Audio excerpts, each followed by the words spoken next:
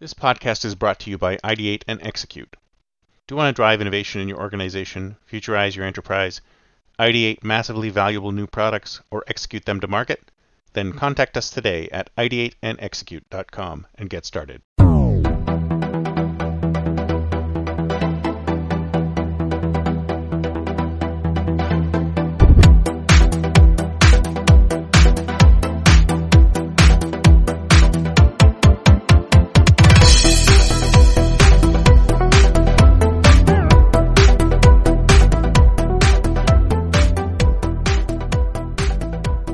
Good morning, everyone, and welcome to the Think Future radio show. My name's Chris Kalaboukis, and once again, we're coming at you live from deep in the heart of Silicon Valley, California. I can do better than that.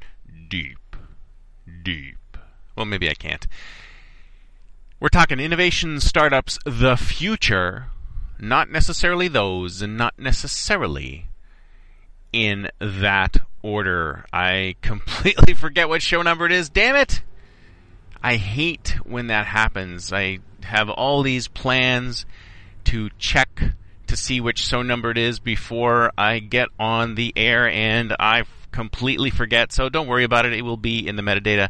It will be in iTunes, so you'll know which show number it is. And by the way, the actually contest, that's right, folks, that word does not, that particular utterance does not count. That contest is continuing.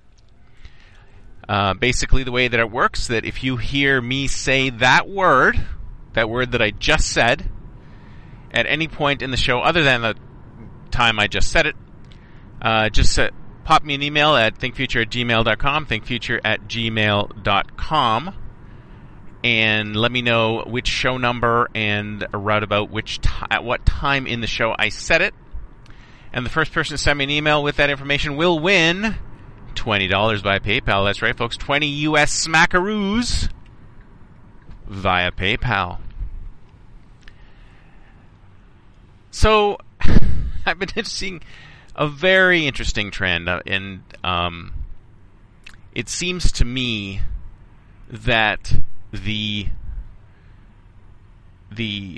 world of Agile project management, the world of Scrum, daily stand-ups, burn-down charts, all of that good stuff, is now eating the world. That's right, folks. Agile methodologies are eating the world. Because I seem to be coming across implementations of Agile in completely different areas now. It's not just software project management anymore. Software project management is just where it started. It's just where it started as a more rapid way of developing software projects. More rapid, more accurate, less prone to going off spec sort of thing. And if you guys are aware of Agile project management, I'm sure most of you are aware of Agile project management methodologies. There's plenty of things that differentiate it from waterfall, in that you don't do things in sequence and you don't throw things to other groups and everybody's involved and yada yada. I'm not going to go into Agile in a deep way, because there's so much out there. There's so much out there already.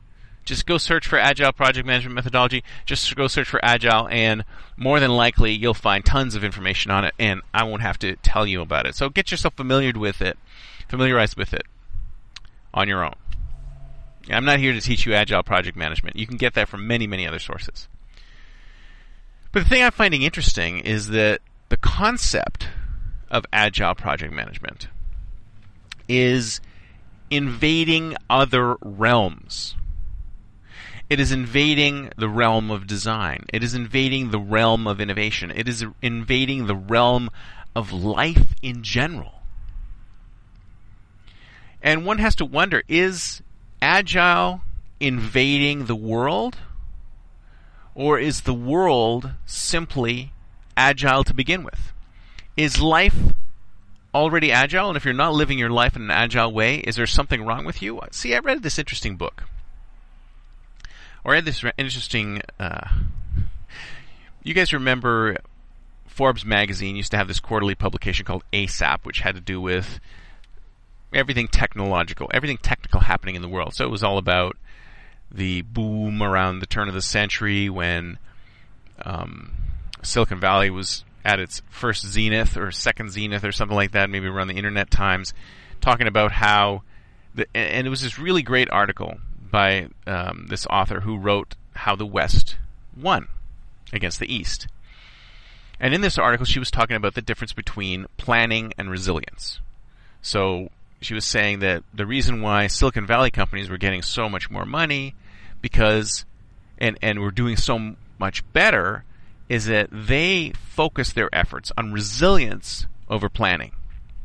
Whereas on the East Coast, they focused their efforts on planning over resilience. So, for example, and she gave an example of the weather. So the weather on the East Coast, you knew that every year, right around the same time, when winter struck, it would be cold, it would be snowing, it would be wet, it would be raining. You would prepare for it, right? So you knew that winter was coming, you knew you had to get snow tires, you had to wear parkas, you knew you had to wear boots, you had to plan, work your plan. So you planned your work, and you worked your plan. And for the longest time, that's what management was all about. Exactly the same thing. It's planning your work and then working your plan. Planning your work and then working your plan. And if you met your plan, then you did well, right? So if you think about it, that's how management kind of works generally across the board in most industries outside of software development, outside of the internet world, outside of the tech bubble. That's how a lot of companies work. They plan things out, and then they attempt to meet the objectives of the plan. But everyone knows that life is very messy. Everyone knows that life is change. So the question is, how do you build that into your plan? You can't build it into your plan in a substantial way so that it will allow you to predict where your plans are going. So you can create a multiplicity of plans. I was talking to somebody about this just yesterday, about how do you predict the future? How do you scenario plan? How do you figure out where things are going to go if you have so many variables and you have no idea of how these things are going to change? And there's so much onus placed on planning.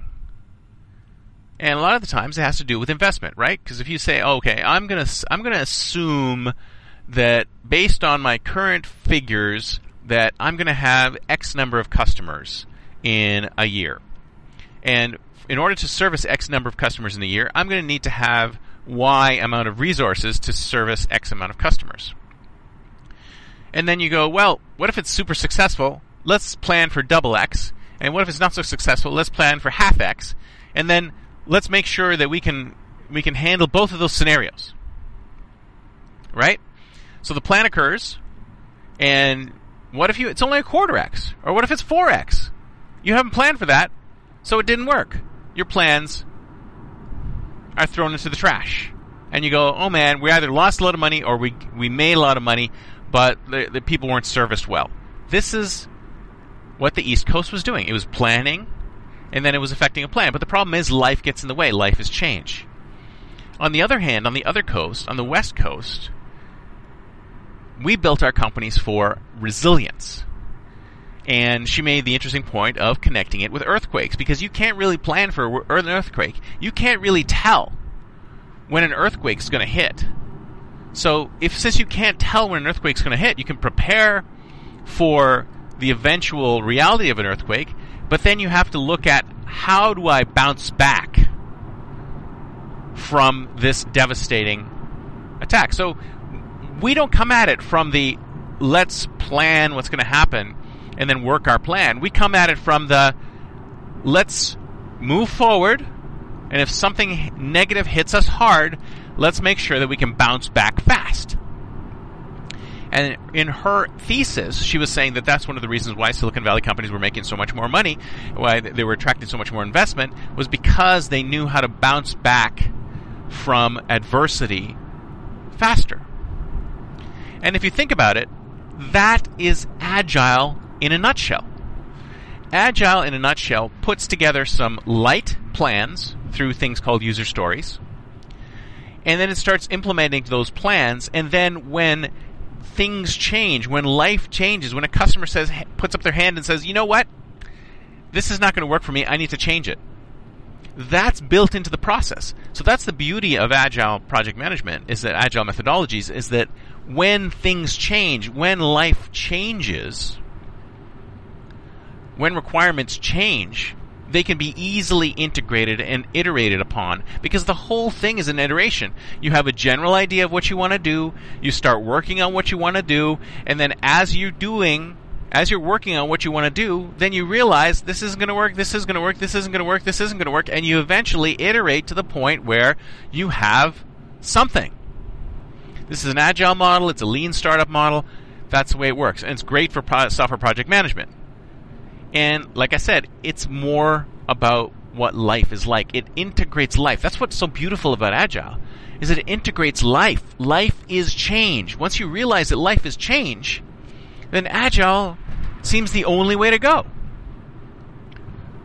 So in project management, that's great, but why can't we apply Agile to everyday life? This is the beauty of it, is that people have tried to plan their lives in the same way that those East Coasters tried to plan their business. They make a plan, and then they plan their work.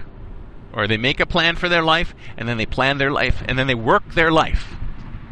But then other things get in the way. Changes get in the way. Life gets in the way of the plan. And what do? They either scrap it, or they spend a bunch of time on a new plan. That ain't going to work, folks. We need to take what life is all about. We need to work around life and say, if life is change, if things are constantly changing and evolving, what do we need to do? Well, we need to build in resilience to bounce back from these changes that take us, these things that take us down hard. We need to be able to bounce back fast. We need to be able to handle those changes. And we need to understand that those are things that happen. We don't have to be afraid of them. We just take them in stride and then bounce back up again after that. And you can take this methodology, this Agile methodology, and apply it to your entire life. You can apply it to your relationships. You can apply it to whether you're building a house. You can apply it to, any new project that you happen to be working on. You can do the exact same thing to all of these things. Agile is eating the world. You know how Mark Andreessen famously said, software is eating the world? Well, from my perspective, Agile is now eating the world.